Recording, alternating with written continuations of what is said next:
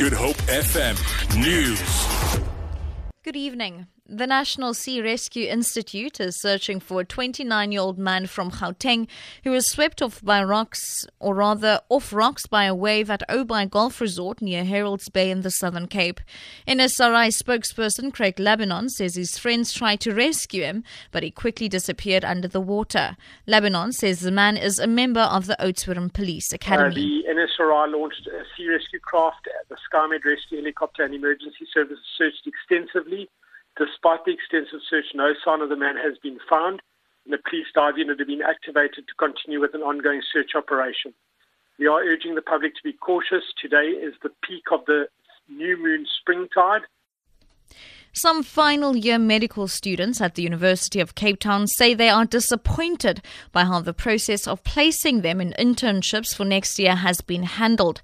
They say some of their colleagues have been left without placements, which means they will have to wait for the second round of the process before applying again.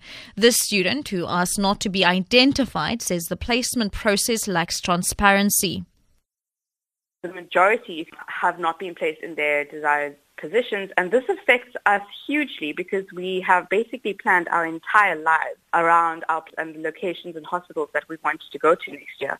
And now we're just feeling completely disjointed because it seems really unfair that people who chose places as their first positions did not get in, where people who chose it as their first or fourth did get in. Meanwhile, Health Department spokesperson Joe Myla says government needs to consider students' preferences along with the needs of the country when placing them for their internships. We might find that all the people want to be working in the city. It is not possible. We need to make sure that we spread according to the need. We give people like a number of choice, but it does not necessarily mean that all the time you get your first choice. Last year, there were people who were claiming that they were not being placed, only to find that those people refused to be placed at a particular area, saying that they are not going to accept a particular placement. They want their first choice. 13 motorists have been arrested for drunk driving on Western Cape Road since the start of the weekend.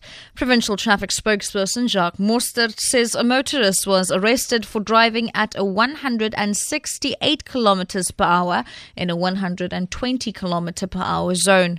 Mostert has urged road users to exercise caution. 1,121 drivers were screened for being under suspicion of driving under the influence of alcohol, resulting in 13 arrests. The highest breath alcohol reading was recorded in Caledon at 1.05 milligrams per 1,000 milliliters, which was 4 times the legal limit.